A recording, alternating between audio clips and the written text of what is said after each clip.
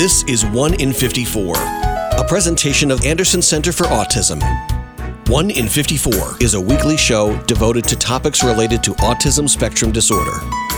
Good morning and welcome to 1 in 54, the weekly talk show on topics related to autism spectrum disorder. I'm your host, Eliza Bozensky, Chief Development Officer at Anderson Center for Autism. And this morning I am very pleased to be speaking with Dr. Noor Sayed. Before you say hello, Dr. Sayed, I will just list your titles and then we're going to get into all of them.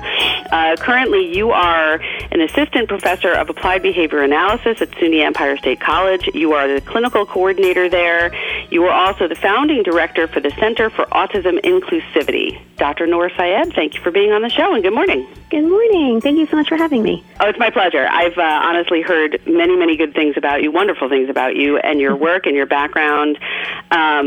And so I'm looking forward this morning to having you share some more information about who you are, all of that background, but also what has brought you to this point in your career. And then as a little teaser, we're also going to get into the collaboration that's going to be happening between Anderson Center for Autism and SUNY Empire State College, in which you play a pivotal role. So we're going to try to cover all that this morning.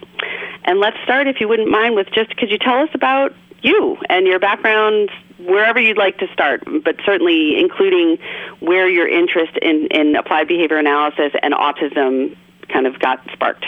Absolutely. And I really do appreciate your kind words. That means a lot, and Anderson Center for Autism means a lot to me as well, so I feel very lucky to be here chatting with you about SUNY Empire and about the partnership that we will be embarking upon. So my background in the field is that as an undergraduate with SUNY Binghamton, so it's really kind of nice, it's sort of full circle that I'm coming back to the SUNY system. Oh, cool.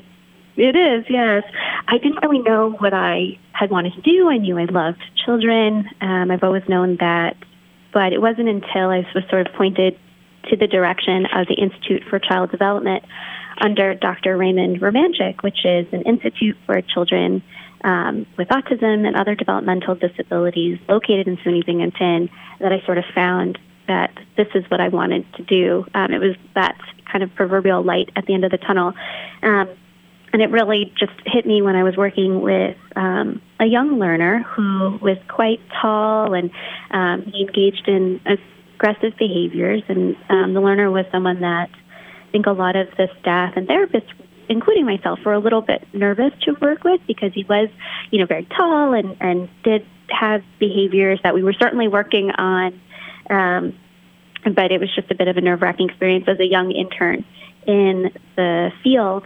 And there was a moment in which I had asked him to find a color. And I said, can you show me red? And he looked down and scanned the field, as we say, looked at all the different exemplars and found it, and then looked at me with a huge smile on his face. And when I said, "Yeah, you did," he burst out laughing. And that was really kind of the moment where I thought, wow, there's this incredible strategy that we can utilize to help someone learn, because I really believe heavily in that quote that if a student isn't learning the way we teach, then we want to teach the way they learn. And so I really felt like that had hit home, and I thought, okay, this is what I'm going to do.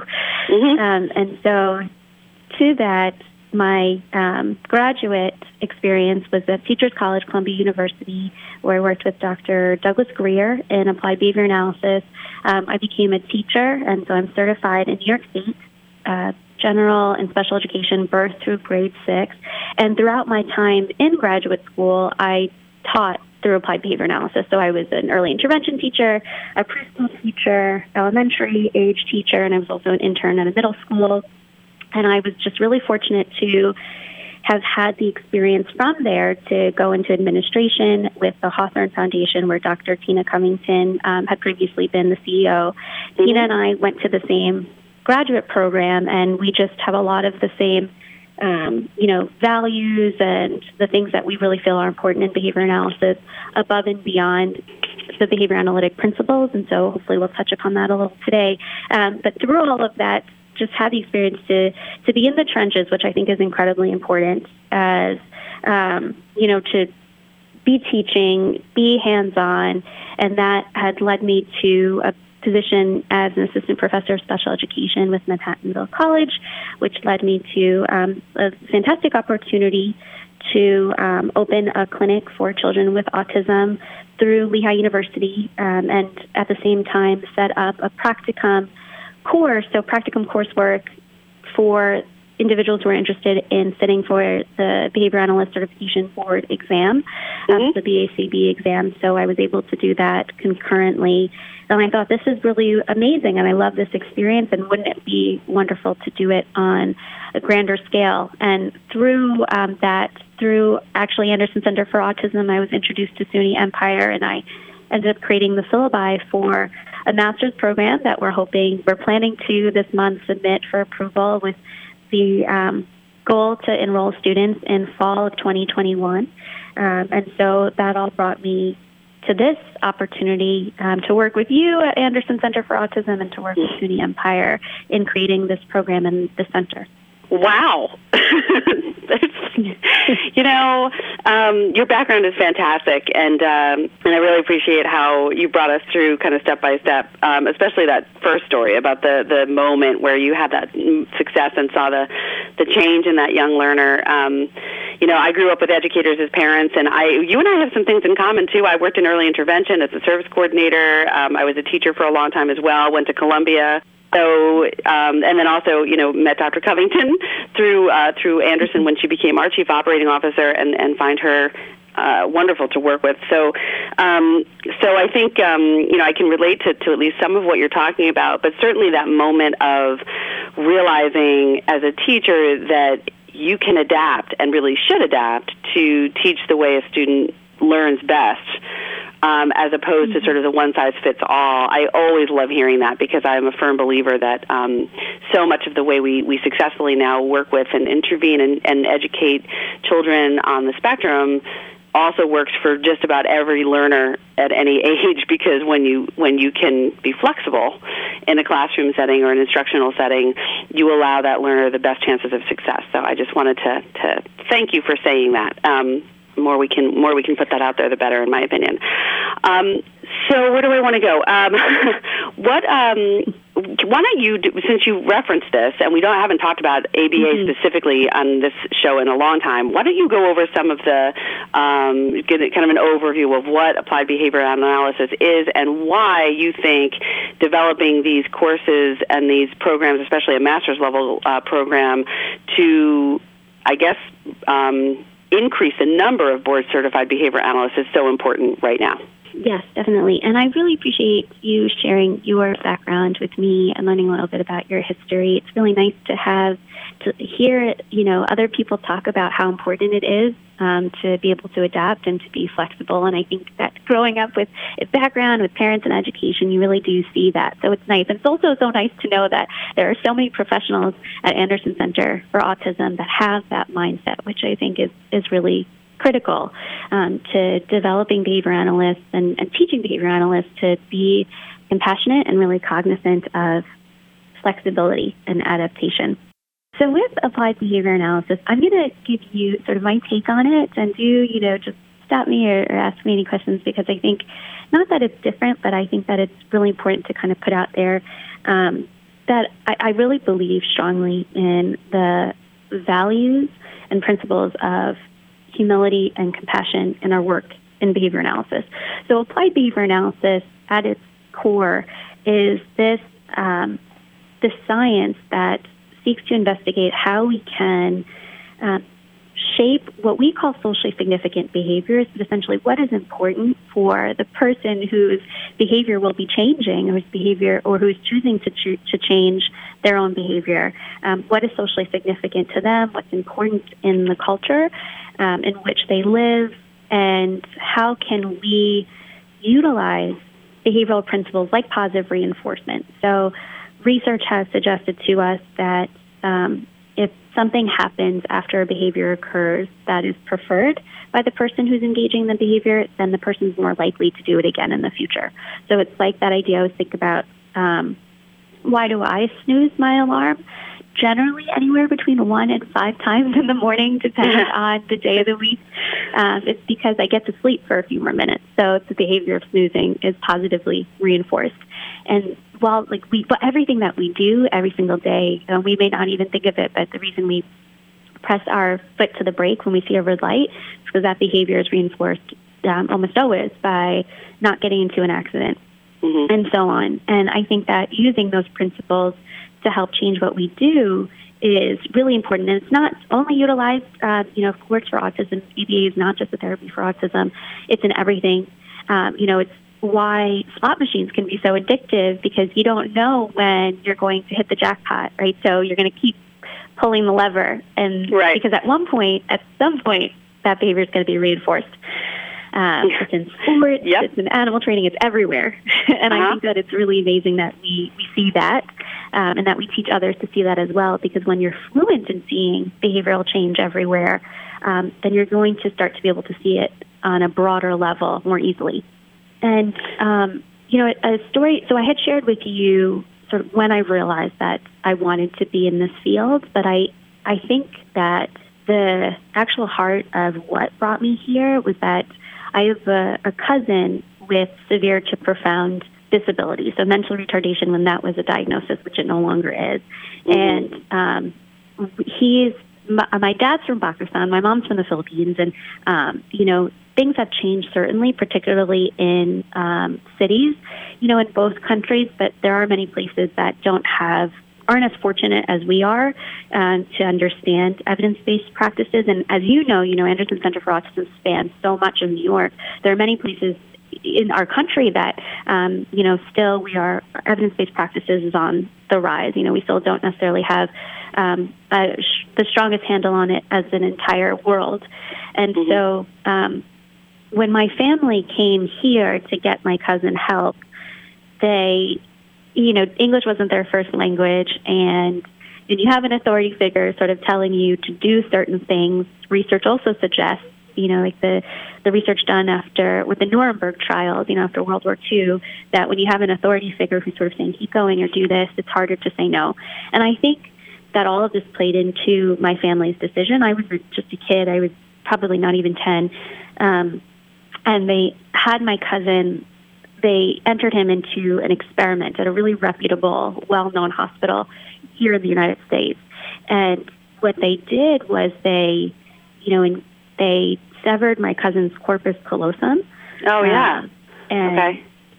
Yeah, which we know is something that had happened a lot for seizures. And so while his seizures abated, he lost all of the skills that he had, up until that age, and regressed significantly, and never is not able to, independently live.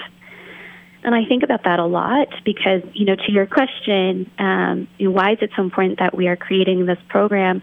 I think, yes, it's really important because in New York, for example, the highest concentration of behavior analysts are actually Nassau, Suffolk, New York City, and Schenectady, but all other counties have very few, if any, behavior analysts. And so while I think it's really important that we have those who are versed in the science, to your earlier point of being flexible and adapting, I think it's equally, if not more important, to have behavior analysts who are not only versed in the principles, but who can engage in everything with compassion, right? Understand that there are those who may not want to ask questions, who might be afraid, for whom we are the authority figures, and we have to put the human back in human service profession, which is what we do, which is who we are. And we really need to think about what is culturally humble, what's the priority for your family, what's sustainable. So if I ask to do a program, but it means you have to go out and buy materials, is that really sustainable? Is that straining the budget? We have to think about those things, and we've got to teach our behavior analysts who are up and coming to think about those things. And I think that change starts with us, because even with programs, textbooks are really expensive. Credit hours are really expensive. And oftentimes, I think our students are asked to read articles and talk about them, which I think is incredibly important. But, right now we're doing things like podcasts where people can learn so much, webinars, YouTube videos, and those are free.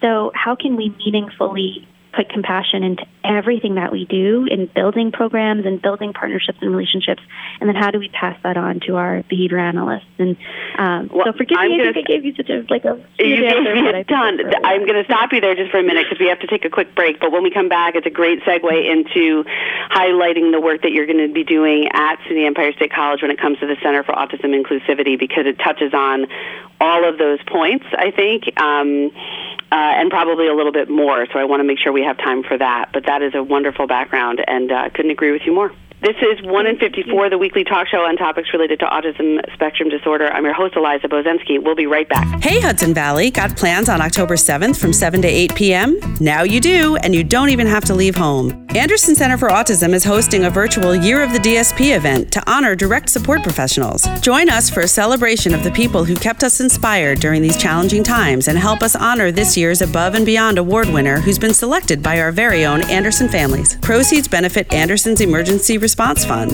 Learn more at andersoncenterforautism.org/DSP. Welcome back to 1 in 54, the weekly talk show on topics related to autism spectrum disorder. I'm your host, Eliza Bozensky, and I've been talking this morning with Dr. Noor Syed, who is the an assistant professor of applied behavior analysis, the clinical coordinator, and founding director for the Center for Autism Inclusivity, all at SUNY Empire State College. Noor, you've given a tremendous background about yourself and about ABA.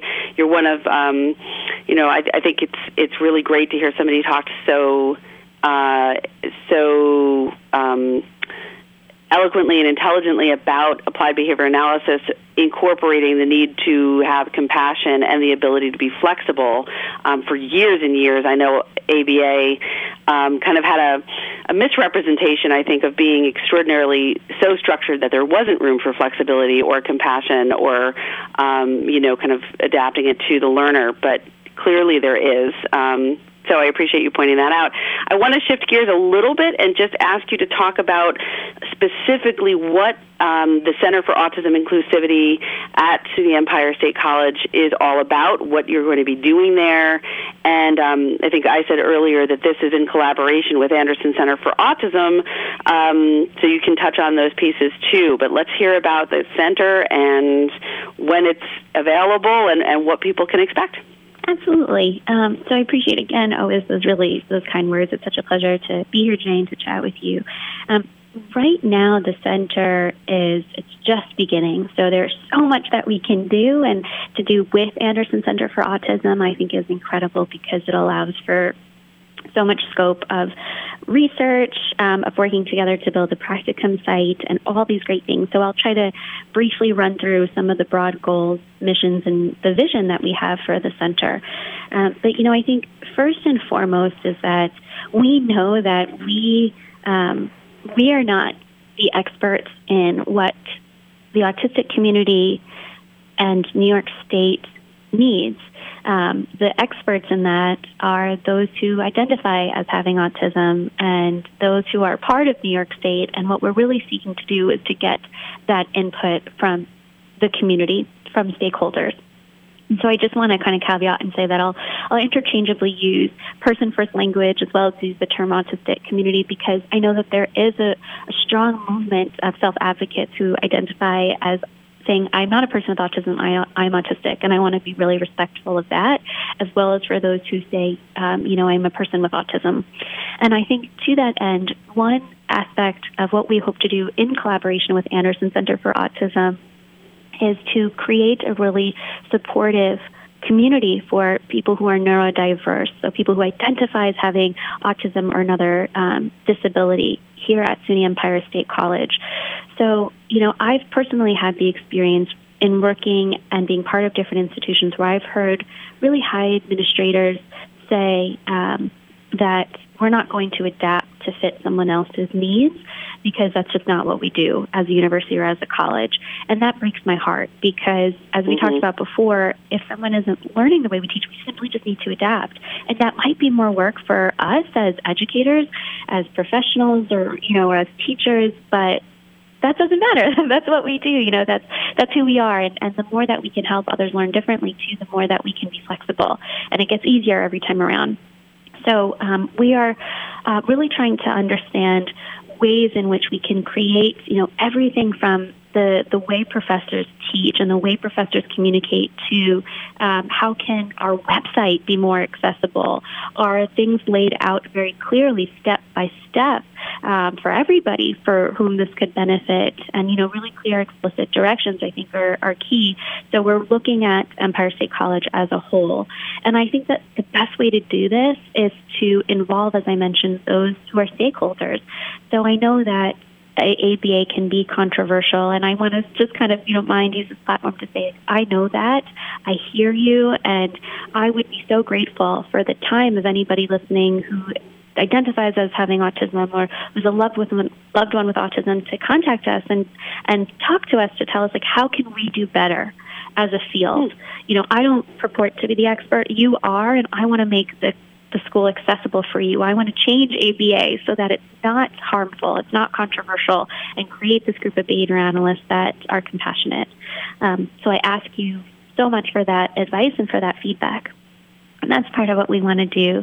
Another piece with our partnership with you at Anderson Center is to, really not only teach, and I hope a lot of Anderson Center for Autism employees will come to Empire because I would love that. But so to teach the pedagogy or the coursework is fantastic, and I feel excited about it. And we hope to do it in a way that's really accessible to those who are working full-time. And again, that's really cost-effective and very meaningful in terms of bringing people from all walks of life to the field, which is sorely needed, but also to create practicum. So how can we build a sustainable hierarchical practicum? And by that I mean that skills build upon one another so that by the end of acquiring supervision hours, which is required by New York State and by the Behavior Analyst Certification Board, that there are those who feel empowered and confident to take on problems more independently and to supervise others. Because we know that supervision is a lot of responsibility on the supervisor's shoulders, and it doesn't actually necessarily set up the trainee to be successful once supervision is over. So I think that we need to reframe that so that it's less responsibility for the supervisors, and as the supervisees go on, they're training others, they're mentoring others, so that it's sustainable in terms of time and in terms of passing on these great principles. And then, while there's so much we could talk about here, we want to make professional development and resources extremely low cost or actually even free and in different languages to not only the New York community, which I think is wholly and widely important, but the world, I'm thinking really big, and to everybody who needs assistance and understanding, because we talked about earlier how there are places that just don't have access to this instruction and this material. And then, really important to me and to, I know, Anderson Center for Autism as well, is to assess if what we're doing is working through empirical investigations or through experiments. Really compassionate experiments that, respect every single person who's involved in it and is driven by the stakeholders. And that answers the question is what I want to put in place and what you want to put in place. I'm glad that I think it's helpful, but is it really? Do we have the data to support whether or not it's going to be useful? And if not, then we need to shift gears and change it so that it is.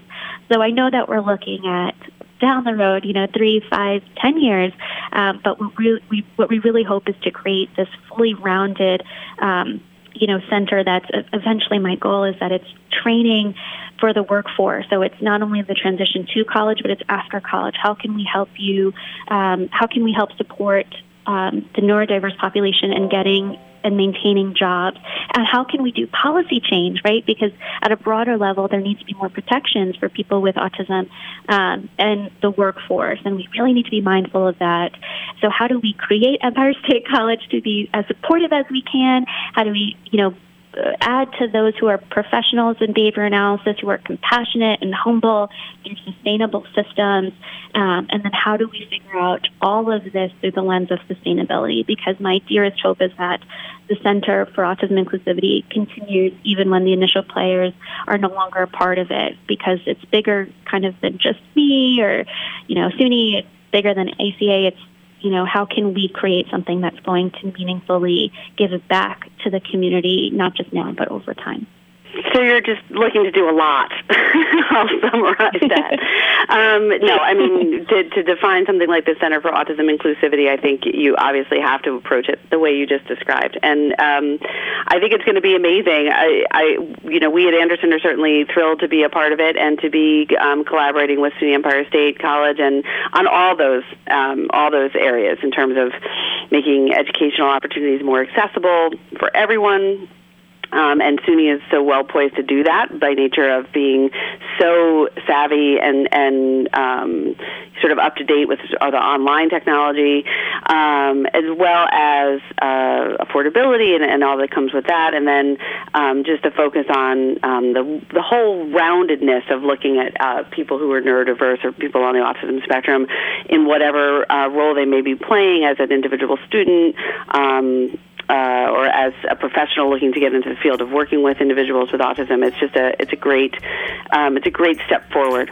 So we have to wrap up, but I do think that it would be great to have you back on once the center is up and running and we can get some updates about how things are going. So I'd love to just invite you back on. And thank you so much for your time and for everything you shared this morning, Dr. Noor Syed from SUNY Empire State College.